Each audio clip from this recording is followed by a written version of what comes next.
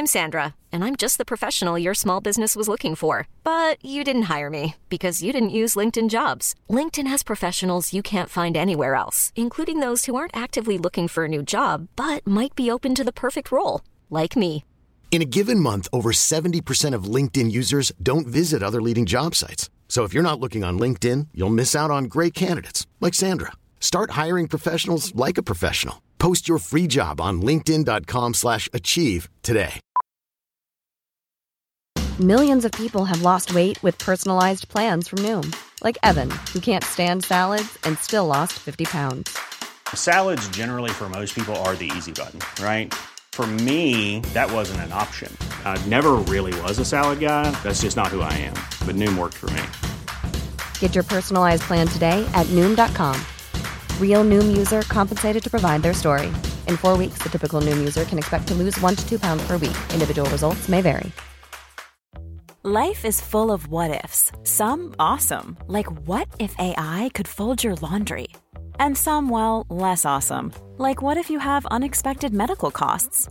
United Healthcare can help get you covered with Health Protector Guard fixed indemnity insurance plans. They supplement your primary plan to help you manage out-of-pocket costs. No deductibles, no enrollment periods, and especially no more what-ifs. Visit uh1.com to find the Health Protector Guard plan for you.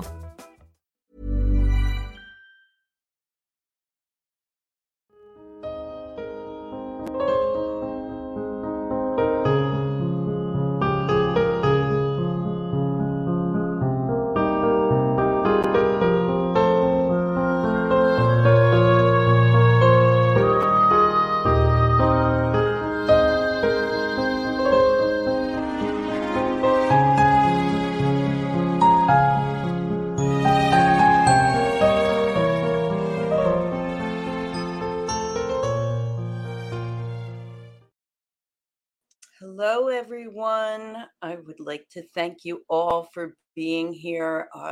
This show's a little bit different than my normal shows. We're not streaming live on YouTube or Facebook because of the content of tonight's or today's show. So I won't be seeing any chat, so I don't know who's watching or listening. But I appreciate you all, and I do truly appreciate any of the love donations that you send me to help keep the show going. It is greatly appreciated. I support the show myself, so just so you know. And the reason why we're not live on YouTube and Facebook is because of the content of this show. This is a very, very important show to me because my guest is my soul sister. She is so close to my heart. This is the first show that I have ever done that I actually have tissues ready. The messages that you're going to hear today need to be said, and the word needs to get out there. My guest is Lori Keith. She's a licensed massage therapist. She is a clinical aromatherapist. She is an activist and warrior against the crimes against humanity. And she has been put up to this task because of the way her husband was taken from her. And without any further chatter from me, I would like to welcome my soul sister, Lori Keith. Hey, Lori. Hey, thank you. You're welcome. I would love for you to be brave and share what happened to Scott, who was also near and dear to me, as well as you are. We go back a long way. We sure do. Yeah. I love you. I love you too. All right. So you just want me to share a timeline as far as what happened with the COVID and when you got sick and move forward from there. Okay. Well, the reason that, I'm so involved too is because, Scott was my soulmate and we were married 41 years. We got married when we were 19 years old. And we had 2 children and we have 9 grandchildren. So what happened and how it played out, I told him on his deathbed that I would honor him for the rest of my life in some small way every day. So I feel that God has put me in this place to expose what's going on and to hopefully prevent others from going through the torture that he went through. So this goes back to December of 2021. And it was when we're going to be discussing with COVID and what happened. It was that second bout. He started coughing on December 3rd of 2021. He went to an urgent care on December 6th and was diagnosed positive, came home, and then all of us got sick. Me, him, and my son Jeffrey got sick in the house, and we all quarantined. Urgent care told them, just go home, ride it out. If you can't breathe, go to the ER. They didn't give him anything to take. So, we were really upping our dose on all our vitamins. I knew, but I didn't know the exact protocol for the ivermectin, and I didn't have hydroxychloroquine. So the treatment we started, but he wasn't taking enough. Mm-hmm. So on December 14th, I noticed that he was lethargic. So he wasn't coughing, wasn't wheezing. We were all laying around. Everybody, we were staying in bed, chicken soup, that whole thing. And so they said, check his pulse ox. I couldn't get a reading on the one that I had borrowed from somebody. So I called the ambulance. The ambulance came in, the EMTs took his oxygen, said he was at 66. So they said, we have to get him to the hospital. They actually allowed him to walk 2 flights of stairs down behind them. He walked out. They let him walk to the street and climb himself into the ambulance. And when he got to the emergency room, he went. I didn't want him going to community in Tom's. I could say that, right? I'm assuming. Go ahead. I didn't want him going to community medical center in Toms River because my dad was in there and I wasn't happy with the care he got. So they said Brick was not taking patients, that they were diverting. So he had to go to community. So he went to community that whole first day. I couldn't get in touch with him. Kept trying to get the communication. Finally, the next day, because he went in at 9:30 at night. Finally, the next day, I was able to talk to him.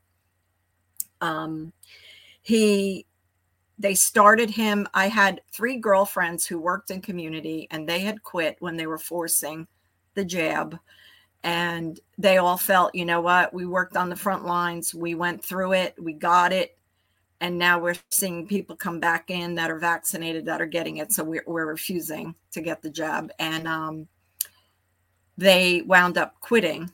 And the one nurse told me, she said, do not let them give him remdesivir because we're seeing that it causes kidney failure. And the second day I looked at his chart and they had given him remdesivir. So we call it run, death is near. But so I called the hospital right away. I said, please, I want you to stop giving him that medication. They had the doctor call me. He said, we can't stop that medication. It's the hospital protocol. That's what we give here. And I said, I don't want him getting that. And he said, if you don't want him getting that, then he's not going to be treated. You're going to have to take him to another hospital. And that required me paying for the ambulance, me getting a doctor, and then trying to find a hospital that was going to take him. And I called all other different hospitals, and it wound up being, fruitless. I didn't get anywhere. So he was started on the remdesivir. His first dose was $2,600. He was given an injection of tocilizumab that first day, which was one injection was $10,208. He was given the remdesivir for 5 days. Scott said he didn't want it, and I said I didn't want him getting it. I didn't find in the records any informed consents, so I'm still working on trying to get more of the records from the hospital. He had a scan done the day after he got put in the hospital, and that scan, looking at the scan, it says low probability for pulmonary embolism. Yet they insisted to me that when he got in there, he had blood clots in his lungs. So then why does this scan say that? once they got him on all these drugs, they had him on mega doses of the blood thinners plus the steroids, which then ups his sugar. So it was just, everything was just like, he was being bombarded with all these drugs.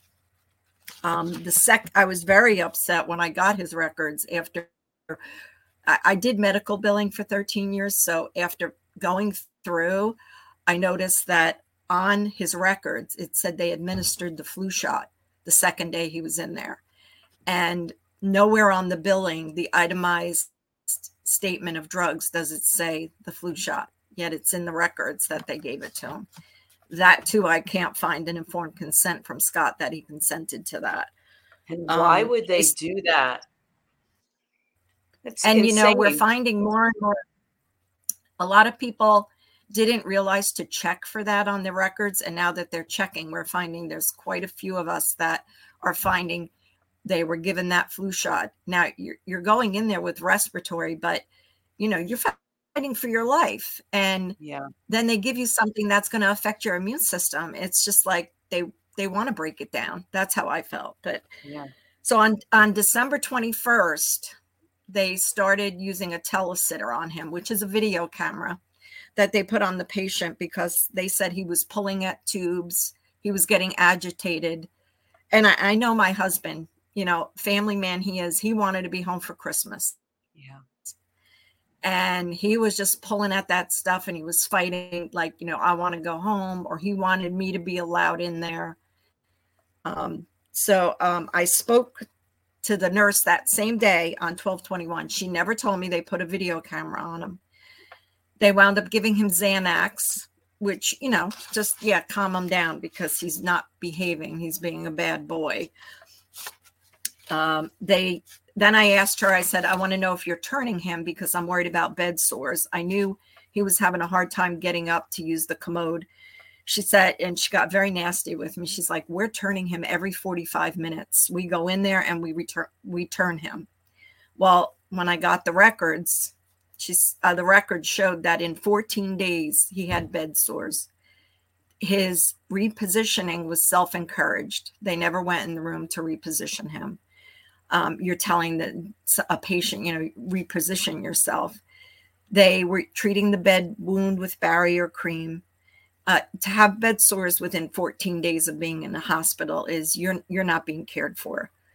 He was then put in a diaper, which was the most degrading thing ever for him. When I called, because he called me the one night and he was so upset, and he said, they haven't been in here in 2 hours. I've been hitting the button and I'm in this dirty diaper. Like, he was so upset. And I called the nurse's station, and the nurse said to me, you don't know what's going on in here. We're very understaffed. And my response was, I really don't care what's going on in there. My husband deserves to be cared for. And you guys just aren't even checking on him. He's been hitting the buzzer for 2 hours. They looked at it, he's being a pain in the neck. Anybody who went in there that was unvaccinated, and I know this from a lot of medical records from other people that I've seen, capital letters every single day in the medical notes, unvaccinated, unvaccinated. Nurses were telling the patients, like, you're the reason that we're here. I know nurses who heard other nurses saying, in the lunchroom, like, why do we have to treat these unvaccinated patients? They should just go home and die. And so like with what was, and we do have with the organization, we do have like a amnesty protection program, but it's hard, to ask people to be whistleblowers or to, speak up. So after that, when they went in and taken care of, I called on January 7th. Now, he passed away on January 11th. So on January 7th, this was 4 days before he passed, he told the physical therapist that came in his room, he said, I feel like no one is helping me. No one is helping me to get stronger. And that killed me when I saw those notes, because I didn't know that he was being as neglected as he was. On January 8th, 3 days before he passed, was when he was left in the dirty diaper for over 2 hours. The nurse, she specifically came right out on the phone and said to me, she goes, ma'am, because I said, I want to get in there. I'm a licensed massage therapist. I can help him. He's saying he's losing muscle mass in his legs. And she said, the only time you're going to come here is if he gets just discharged or at the time of death. Now, I wasn't even like absorbing that into my brain. Like my husband's coming home. If I have to go in there and drag him out. So she was like, you're not allowed to come in. I took a full notebook of notes every single day from doing medical billing. Every phone call you make, every person you speak to, it's date, time, who they are, what department they're, like every single thing I documented. I spoke to the pulmonologist who, when he was admitted, the doctor that was on call in ER, her husband was the pulmonologist. So once he was admitted, her husband started seeing him as the pulmonologist. And after 5 days that he wouldn't call me back, I was constantly calling. I called patient advocacy. I filed a complaint and I said, I'm changing his doctors. And I fired them all. I brought in new doctors. I brought in a new GI, new pulmonologist. And then the hospital convinced me to use the hospital list, which is the doctors that specifically work for the hospital. That was the biggest wrong move, because what I've been told now is they don't have a practice. They only work for the hospital. So with all the incentives and the financial that was given, these doctors are working for the hospital. So, but that was my decision that I had made. They started with saying that the behavioral issues he had, they continued to drug him. 3 days before he passed, they had put him in restraints. On January 10th, the day before, while he was in the ICU, he had called me on the morning of the 9th and said, Laura, I don't feel right. And I said, what do you mean you don't? He says, I don't know. It's something, I just don't feel right. So I called the nurse. They said, we're going to bring in the ICU doctor and see if he should go into ICU. She said, we really feel, and you'll hear this from everybody. When you speak to anybody who's lost anybody in the hospital, we need to give the lungs a rest. That's what they tell you. We're going to put him on the vent. He said no vent. I said no vent. They got him into ICU. They said, you got to give your lungs a rest. They convinced him to say okay to the vent. So they were going to start to put him on the vent, and they gave him, let's see, what was it? 2 injections of midazolam, which is, the tranquilizer they give them before they're going to ventilate. But they had also given him 25 doses of fentanyl.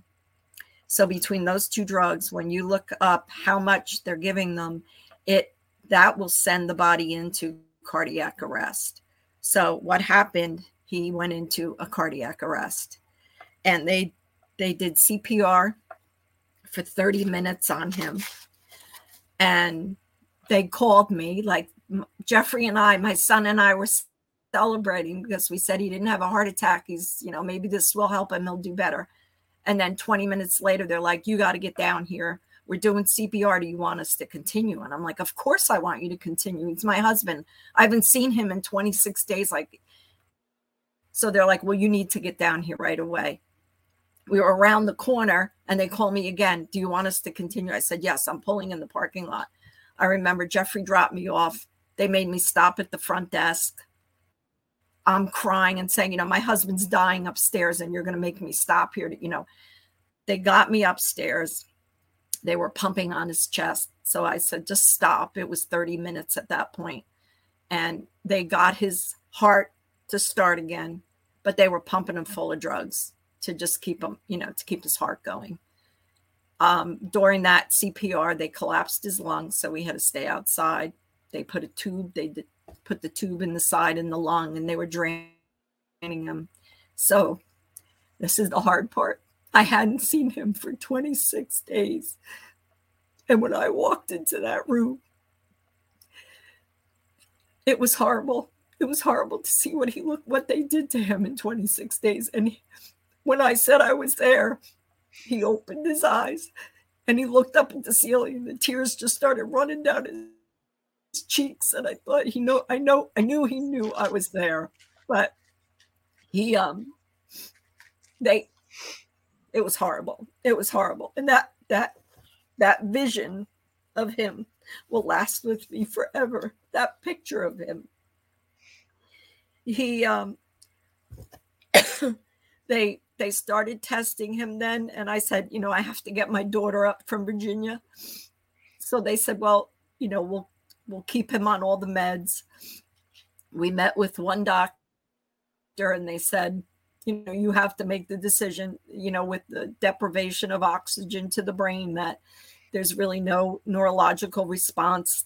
They said we can't put him in an MRI.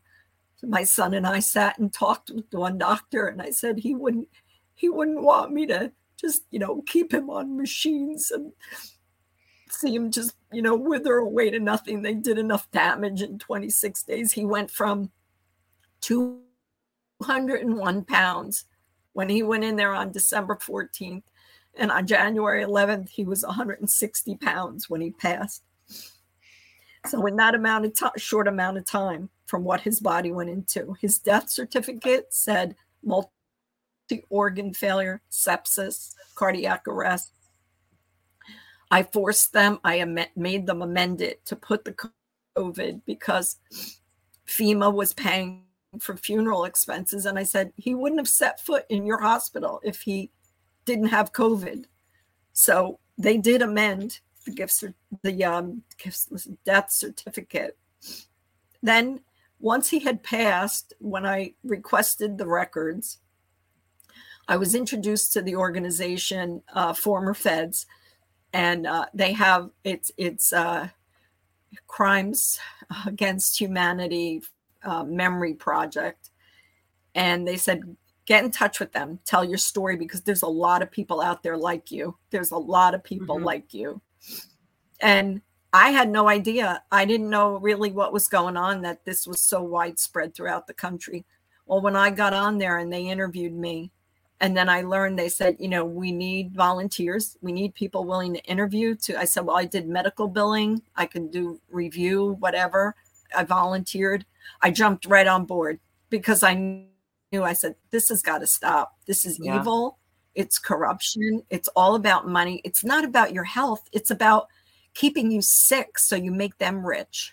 And so I was like, no, I'm in this fight. The CHBMP, they have support calls multiple nights a week. We would be on there. There'd be 100 of us on the call, and you cry, you tell your story, and we're all family now. We call each other family because we're all in this fight together. From people in Washington, California, I feel like they're all part of my family. The other thing is that there are people out there that had this done to loved ones, and they didn't see the crime in it because they didn't have the education or the background that you had or other people, and they went right down. So I really feel like that's a big part of getting the message out there as well, because it'll let people know that, hey, wait a minute, they died because they killed them with the way they treated them. And that's huge too, because there are so many people out there that are still with blinders on, and they can't see the clear truth of what's going on and what has happened with the federal government and the treatment that, the crimes against humanity are huge. And the ones that you endured in that 26 days, how many crimes were committed? It's every single thing that you mentioned. And the people don't realize the incentives that were given. So if the PCR tests that they did, if you walked in the hospital, Scott at one night, he called me, he says, I have a new roommate, a man who fell and broke his hip at home. They brought him in. He tested positive on a rapid test. Okay, there's a lot of false positives. This man was put in Scott's room on the COVID floor with a broken hip. And it was like, are you kidding me? They're doing this to people. You walk in there, if you test positive, you're being thrown on the COVID floor. So between the PCR test, the minute you get a positive COVID, the hospital gets a bonus. They started administering remdesivir. I think it was like a $10,000 bonus. You vent them, another, I don't know how many thousands of dollars. And then what I found out, if they die of COVID, the hospital gets a full 20% bonus on top of the full hospital bill. Well, Scott's bill in 26 days was close to $500,000. So they're getting that bonus on top of it. So you wonder why they were pushing remdesivir, why they pushed vent. They were telling everybody it's to give their lungs a rest. That's not the case, because a lot of people do not come off the vent once they're on it. They pumped him with 55 liters. Go ahead. I was going to say, I knew about the corruption with the kickbacks from when I worked in cardiology, with the trips to Paris. If you write our drug script all the time, then we'll give you this for a bonus. We'll send you and your wife to wherever. And it was, I know that they kind of put a stop to that, but apparently it's gotten worse than better. And the thing was, because I'm highly allergic to pharmaceuticals, I carry an EpiPen. I've had anaphylactic shock, almost died. So I'm like, I always ask questions. There's so many things I'm allergic to. So my husband, Scott, learned. That's why I did the clinical aromatherapy. I'm like, I have to learn how to be able to treat myself without putting medically made pharmaceuticals into my body that were made in a lab, that my throat closes. I can't do that. So in learning about the medical part of it, I didn't like what I was seeing. And even before COVID, I was seeing the Gardasil vaccine being forced on high school kids, and they were trying to mandate it in New Jersey. And I said, all right, where are we going? Where are we marching? Because I'm in. And we went to Trenton in January of 2020 with the Children's Health Defense. And Stephanie Lucretia was, she was really getting the movement going. There were thousands of us that day, 30-degree day. Well, everybody was saying to me, because I had a big sign said, I'm fighting for my grandchildren. And they're like, why are you here? Like I said, I have 9 grandchildren. They're not getting the Gardasil vaccine over my dead body. Yeah. So we fought. And with the numbers, we actually killed the bill that day. And everybody, I'm getting the goosebumps talking about it, because every nationality, every ethnic group, every religion, we were all there together chanting outside with our megaphones. It was so moving. And I realized, like, we're power in numbers. The thing is, to me, and I say this every single day, education is key. I'm not going to tell people how to treat themselves. I'm not going to tell people, hey, stop your medication, just educate yourself on what you're being given, Right. People are putting, and that's what I say, in their body. The swine flu vaccines and all this crap that they started coming out with. And it's not that I'm anti-vaccine. Vaccines aren't vaccines anymore. They have so much garbage in them. And it's not, because people say, oh, how can you be anti-vaccine? Because if you know what is in the vaccine that you are receiving, you would not want to get it.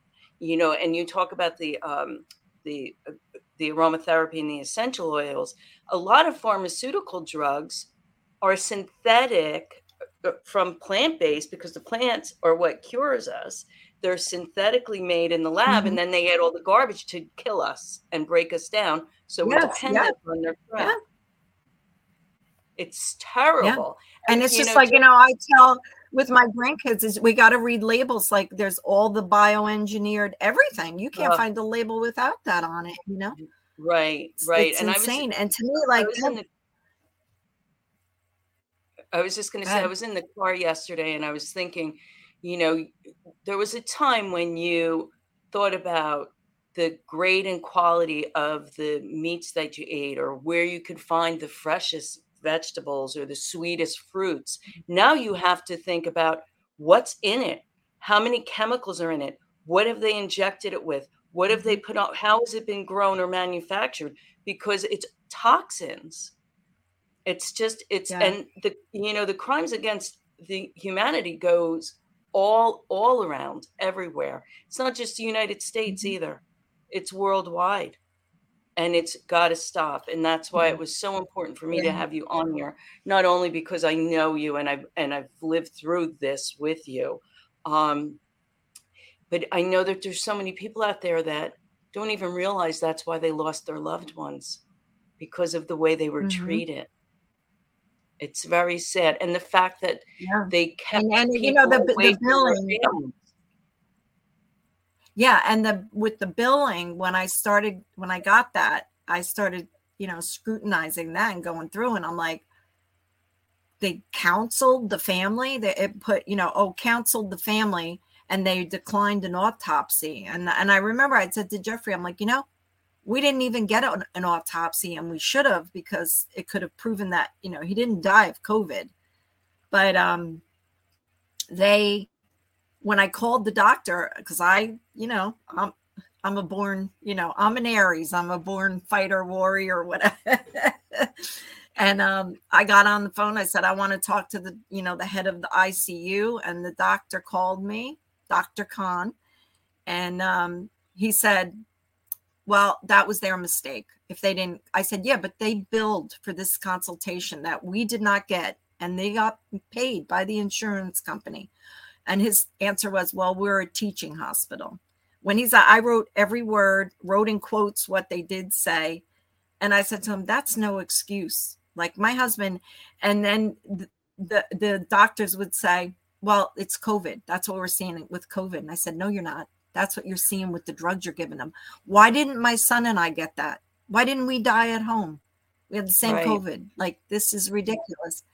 So to me, and when I started going through and looking at, the infectious disease doctor writing every single day using the code that he was seeing him initially 45 minutes, then 30 minutes, then 20. He didn't even go in Scott's room. And if it was 3 minutes.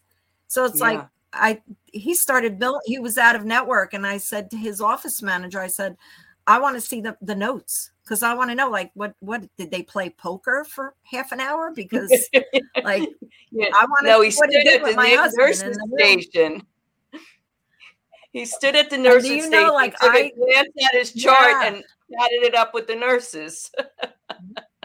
Yeah, that's what they did. And I was like, nope. And the minute, if you call and you ask, then all of a sudden you don't get the bills anymore. And it's like, boy, it's funny that when you start digging deep and you start looking at stuff and scrutinizing, and I was like, all right, this is really bad. And then getting involved with CHBMP, the New Jersey part, we have there's a chair, a co-chair, and then I do like the website and all the social media stuff. We really started, like, we did billboards, we did a banner plane over Wildwood. And it was really like, we want people to just go to the website, look at the cases, we have over 1,000 documented cases that same exact story, from 25 to like 31 days in the hospital, played out the same way. These are hardworking men, women, primarily like 30s to 60s. It's like, why did this happen? So now I'm in the major fight. So I'm going to take a break, and when we come back, I want to talk about the CHBMP and the former feds and the organizations that you are involved in, and what they do and how people can get connected. So we're going to take that quick commercial break, and we'll be back soon. Thank you.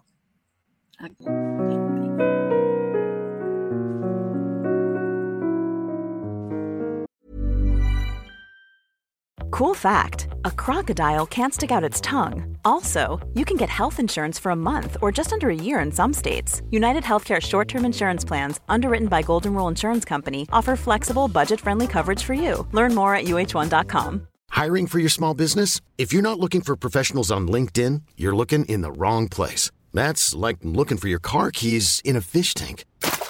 LinkedIn helps you hire professionals you can't find anywhere else, even those who aren't actively searching for a new job but might be open to the perfect role. In a given month, over 70% of LinkedIn users don't even visit other leading job sites. So start looking in the right place. With LinkedIn, you can hire professionals like a professional. Post your free job on linkedin.com/achieve today.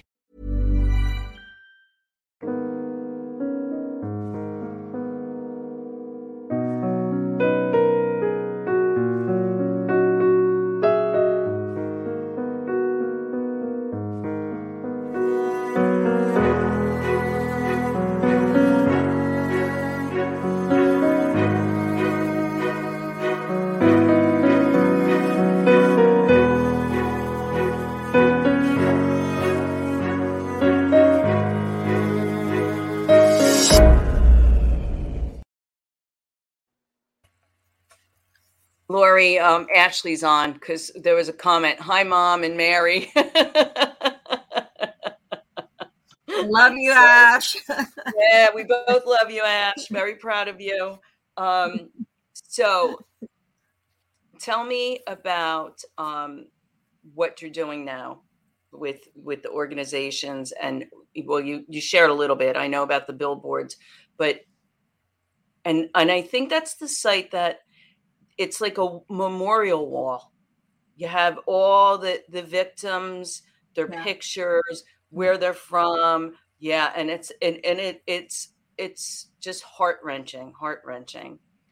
Even if you don't have someone, please just go to the website and look at and how you can help anyway getting the word out. But go ahead and share some of that stuff with us. Yeah, so the most exciting thing, I think it was September 26th or 27th, they filed former feds, and there's attorneys. I think there's 5 or 6 attorneys. I had shared the document with you. They filed a class action suit against Gilead, who is the maker of remdesivir. Because of the PrEP Act, the doctors, hospitals were protected against when you use emergency use authorization drugs. They're protected, so against liability. So you have to get around that. So they're doing it with, I think it's called constructive fraud, but it's that because they did not give patients the informed consent. They did not tell them that there's over a 50% mortality rate if you take remdesivir. Studies done, when this was given, and 53% died from it. Well, would you take it if you were offered that? And they said there's a 50-50 chance. So they filed this class action suit. It's going to be years, many, many years. And it's not the money. It's that we want to expose this. And with CHBMP, with the former feds group, it's such an amazing group. We're all volunteers. And now we're getting the states. Each state is taking off on their own. So I started doing the New Jersey website, which was the first one to be put up. And it was just to show people, because there's a lot of ugliness to it. But then the love that person that was there, like Scott, that family and meaningful stuff meant so much to him that you want people to see that. It's not about him laying in the hospital bed. It's what he did when he was here. And I want people to know what was taken from me. This is what they took from me, and it's not right. Yeah. And he was such one thing though, I was just going to say he was such a great provider and a family man and a wonderful gardener and neighbor. I mean, he and a friend. And he's not the only one. There's all those others that were taken that meant something to a family or to a loved one, and did many amazing things in their lives, and they were cut down. Yeah. And that's the thing. People, I've had people comment, nurses, physical therapists on, social media, and be like, well, then why'd you put them in there? It's like, are you kidding me? We put our faith and our trust in the healthcare system that, hey, I'm dying, I need to go to the hospital.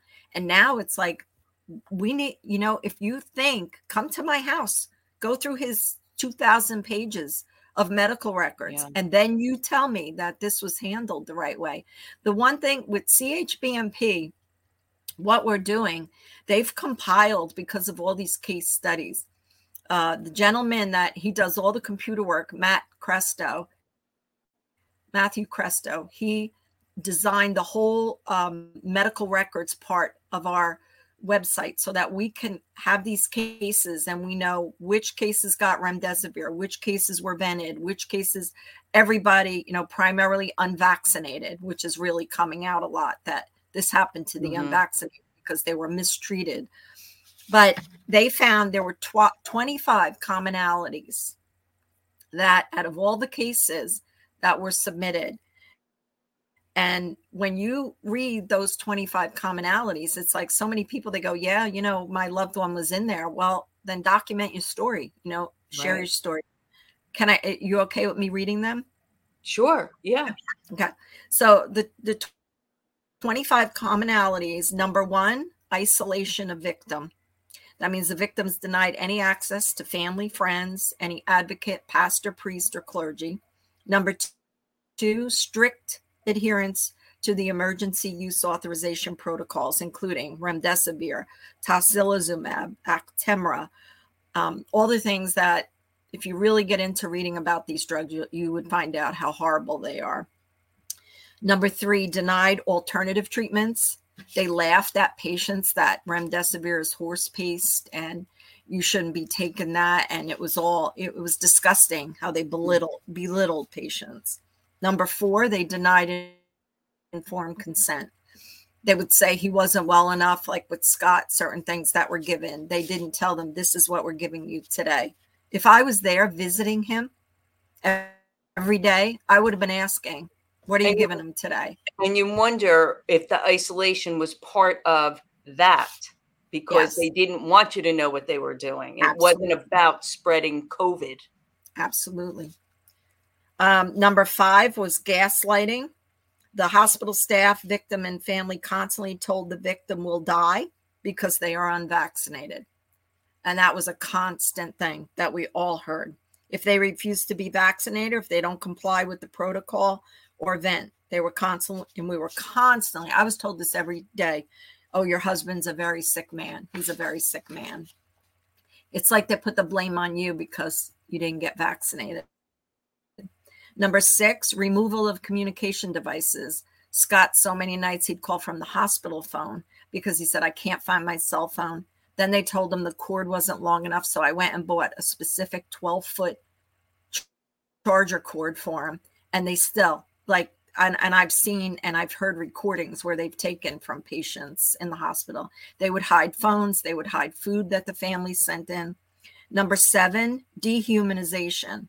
So that's the telesitter, the video camera on them, the restraints, talking down to them like they were animals. And we have recordings of patients that got recordings of that. Number eight, pervasive sense of wrongdoing. Number nine, vaccination discrimination. Number 10, rapid oxygen increase. And I saw that firsthand because Scott was kept on 55 liters of oxygen for 26 days. No one's lungs can tolerate that. He would have never gotten off of the oxygen. 11, refusal to communicate. Doctors, nurses, hospital administration refusing to communicate with family.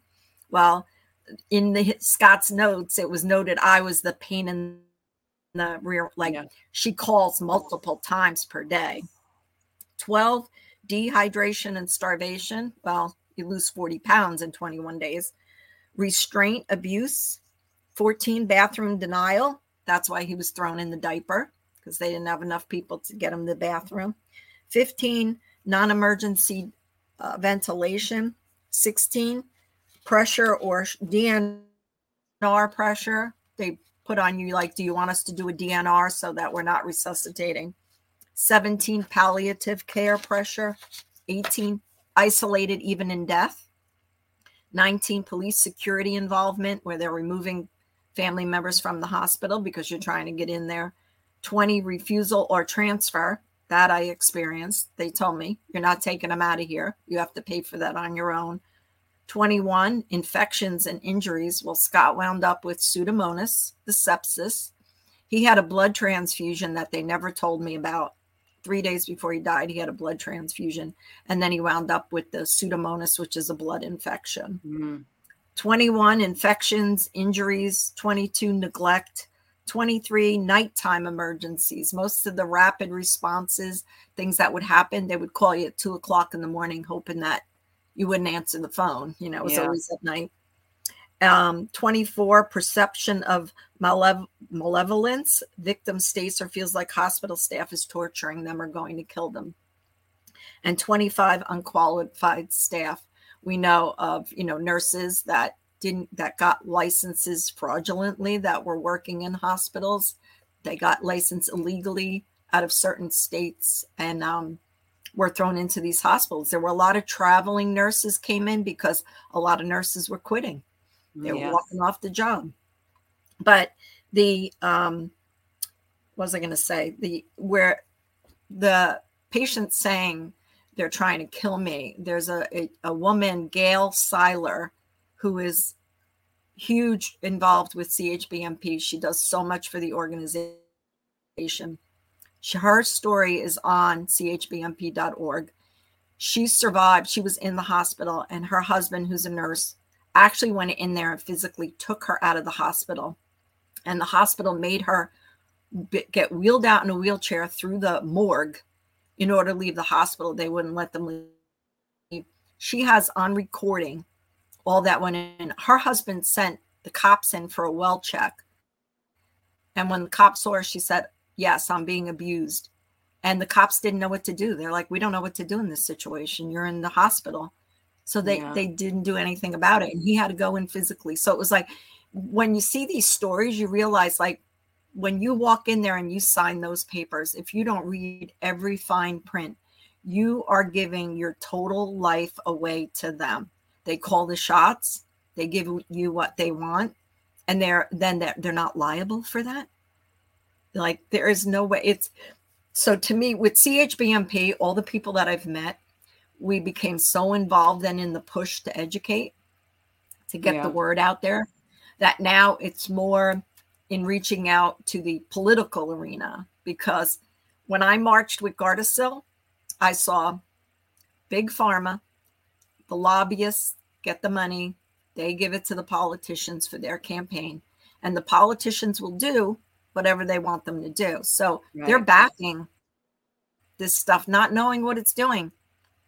And if you see, they lose family members or grandchildren from a vaccine, then maybe they would think twice about it. But when I was on the Children's Health Defense bus and I saw all those children, all pictures of these children that had died from, vaccines that, and I don't even want to call them vaccines. And they're not, since like sudden infant death syndrome, start researching that. Now it's adult death syndrome. Right. And the athletes drop in on courts and fields. It's like, come on, people having, here in the Chesapeake Bay Bridge Tunnel, a couple of months ago, a truck went off. And usually when they go off, they're up higher where the wind catches them. And when I heard the story, I received the message that it was a cardiac event, and it was due to the jab. And sure enough, I went over that bridge the next day. He was barely out of the tolls. He was 35 years old and went off the side of the bridge. Now, you can't tell me that is normal for that to happen. It's like the athletes, and that you never mention about the jab, because they don't want you to know. But, there's so many things that are out there and being exposed, but people don't know where to find them because it's not in the mainstream media, because we're being stifled so much. So the CHBMP, how many states is that in now? Well, I think we have cases where in all of them. As far, I don't know as far as how many. I know, California has a ton of cases. Texas has a ton of cases. But each state, as we're getting the word out, they're growing. Yeah. People are contacting. Plus, there's other groups like Children's Health Defense. There's other different groups. And we're trying to all be together. We're like, look, we all need to get along. We're all trying to get to the same goal. Right. So let's all work together. Because this isn't about who's doing better and who's doing, this is about getting the drug off the market, never allowing someone to ever be dying alone, that their family's not allowed to be with them, and then making doctors and nurses accountable to your care. Right. If there's something you don't want, that you're in charge of your care. That's how it's supposed to be. And they protect themselves. They really do. That, there's always those loopholes about, the drugs and how they write all that in so you don't have a leg to stand on. And it's like we have to really get the word out and wake people up. And it's not just about the COVID stuff, it's everything. It's all of the drugs. And when I worked in cardiology so many years ago, I can remember patients would come in and they would take like maybe an aspirin a day, and that was it. Then they'd get their first prescription drug. And before long, there was a laundry list because they don't go to the root cause. They just keep masking the symptoms. So once you get on a pharmaceutical drug, you have all these side effects. And these side effects are, they just, okay, well, then let's write this script for the side effect. And it just keeps going and going and going and going. And you see it in people. Our bodies don't metabolize food correctly, and it's not just about what's in the food, but it's about the drugs that we're on, the pharmaceutical drugs that we're on. Not me personally or you personally, but there's so many people out there, and it affects the way we think. We get dumbed down. We can be more controlled. It just goes on and on and on, and it's gonna stop. It's got to stop. So well, the main thing,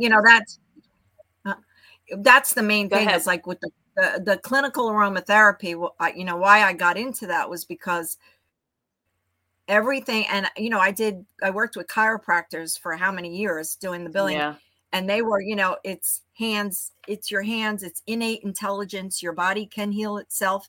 And when I started learning about all that, I was like, people have to start realizing, to me, God gave us these plants and what's on this earth. And there are so many herbs and plants and roots and things that are healing, curing, that we could have cures for a lot of things if people started, looking at that stuff. So I really. And God also gave us an immune system that if it's taken care of properly, it heals and it works. But because of the vaccines and the toxins in the foods, it kept breaking down the immune system. The autoimmune diseases came rampant. As a child, I remember, I lived in a town where there was the coal docks and the National Lead and DuPont. And when my mom would have the windows open in the spring, there would be like black soot on the windowsills. That's what we're breathing in, and that creates all those toxins, all of that. And we get bombarded, and now they're bombarding us with pharmaceuticals and corrupting our food supplies.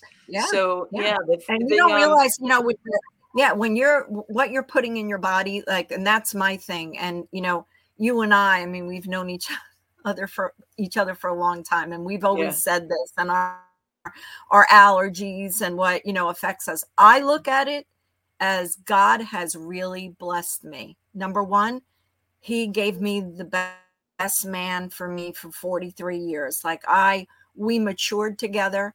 He was such a good Christian. And now when I look back on things that he did, I feel, that was so monumental, and it's what I needed at the time. We needed each other.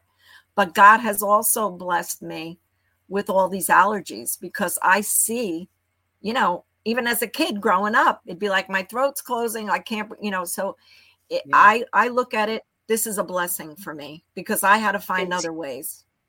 And I can understand that, because I say that about being diagnosed with Lyme disease, that was a blessing for me, because it had me look at life in a different way.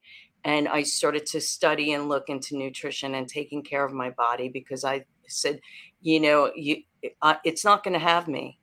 I'm not going to allow it, and we start to go down that education path of how can we get better? Because there's got to be a way, and it's not running to the doctor, which is programs. And you mentioned the treatment and what the staffing was saying. And, we know as spiritual beings that our thoughts create our world, and the things that we hear and we surround ourselves with uplift us and create our health and everything about nourishing our mind, body, and soul. So when a patient is in the hospital, not well to begin with, and they're mega dosing them with poisons and then talking to them, verbally abusing them, Yeah. they're just beating them down to where there's nothing left. Yes. And Yes. that's against everything and against God's law for sure. Robin's on, and she said that she was escorted out of the hospital by cops in 2021.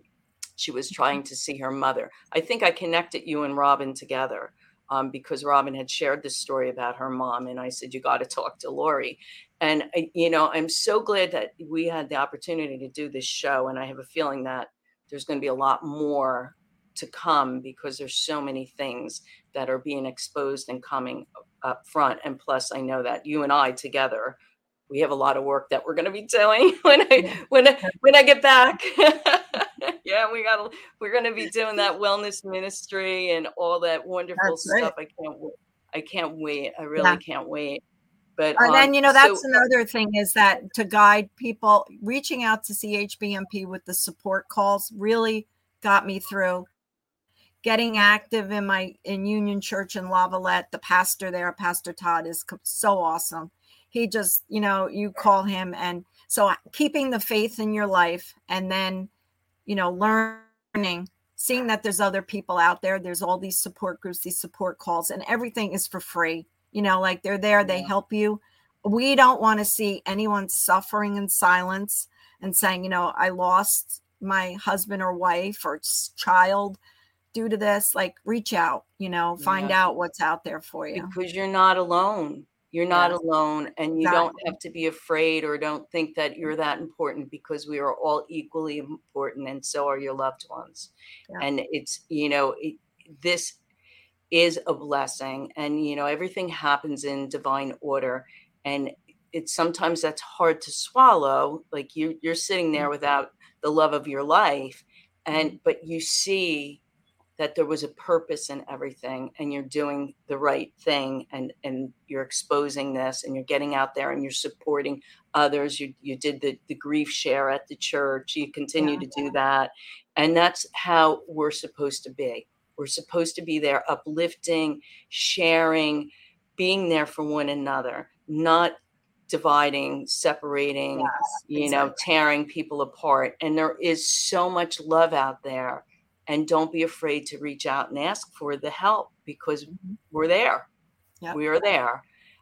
So I want to get clear on this. So the former feds, are they separate from the CHBMP? Well, the Former Feds Foundation was started. Brad Geyer, who is the attorney, he was a former federal prosecutor, decided to get out of that. He started the Former Feds Freedom Foundation, 501c3. Nonprofit. And he actually lives in New Jersey. And then when all this started happening with COVID, because they were involved in, freedom, if you look at the website, like it gives you a background of everything with the organization. Once they started seeing this with the COVID, the crimes against humanity, they developed the crimes, I think it's Crimes Against Humanity Memory Project. It's COVID-19 Humanity Betrayal Memory Project. I wrote it down. And you think I would know that, right? You think I would That's know a lot.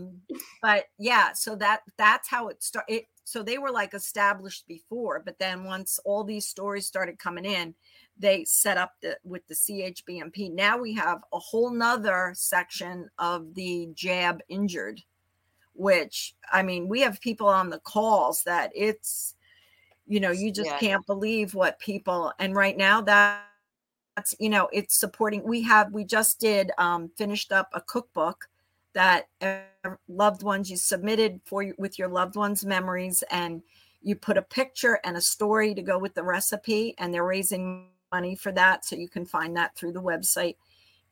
I worked on the cookbook, and every night doing those recipes, I would cry because I was like, these men and these women, it's, it's so much like, my life. And, so they're doing amazing things like that they're there for people. And, it's just caring. There's no judgment. And I'm just proud to be a part of, that group. Yeah.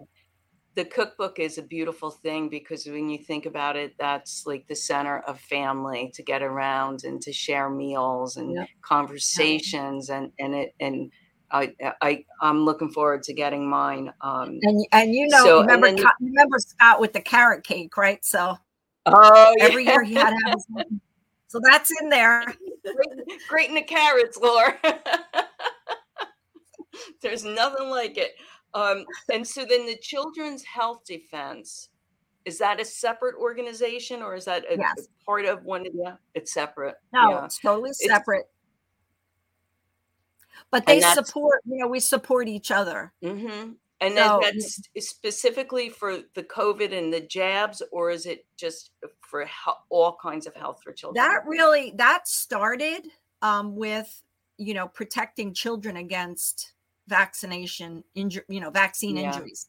That's where that started originally. And I got involved because with my grandchildren, I was really concerned when I saw what was coming out. So I got involved with them many years ago and, saw that, then being thrown into the firsthand experience. But I'm still involved. And because, I want to protect my grandkids, they're 9. I love them all. So. Hence the reason why I'm coming back to New Jersey to be there with my grandkids. That's it. But there's a bonus. We're gonna have you and I get together again. I was thinking today. It's like, do you remember we did our first shaman journey together? And I got that tattoo on my back of the parrot, and you were massaging me, and you said, "Oh, that's your spirit animal." And I was like, I forgot all about it, but I got the tattoo. Lots of memories. Oh my gosh. Yeah, we had some real good times. And we're going to have many more to come. Lori, I want to thank you so much.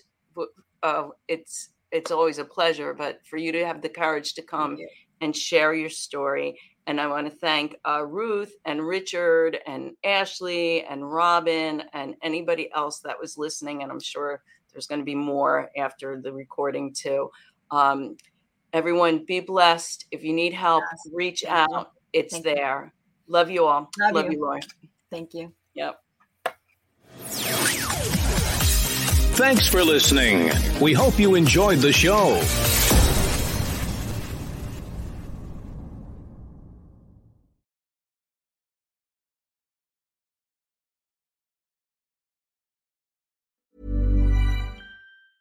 Ever catch yourself eating the same flavorless dinner 3 days in a row?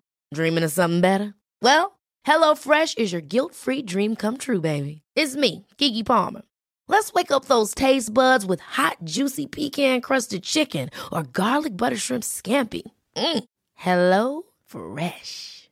Stop dreaming of all the delicious possibilities and dig in at HelloFresh.com.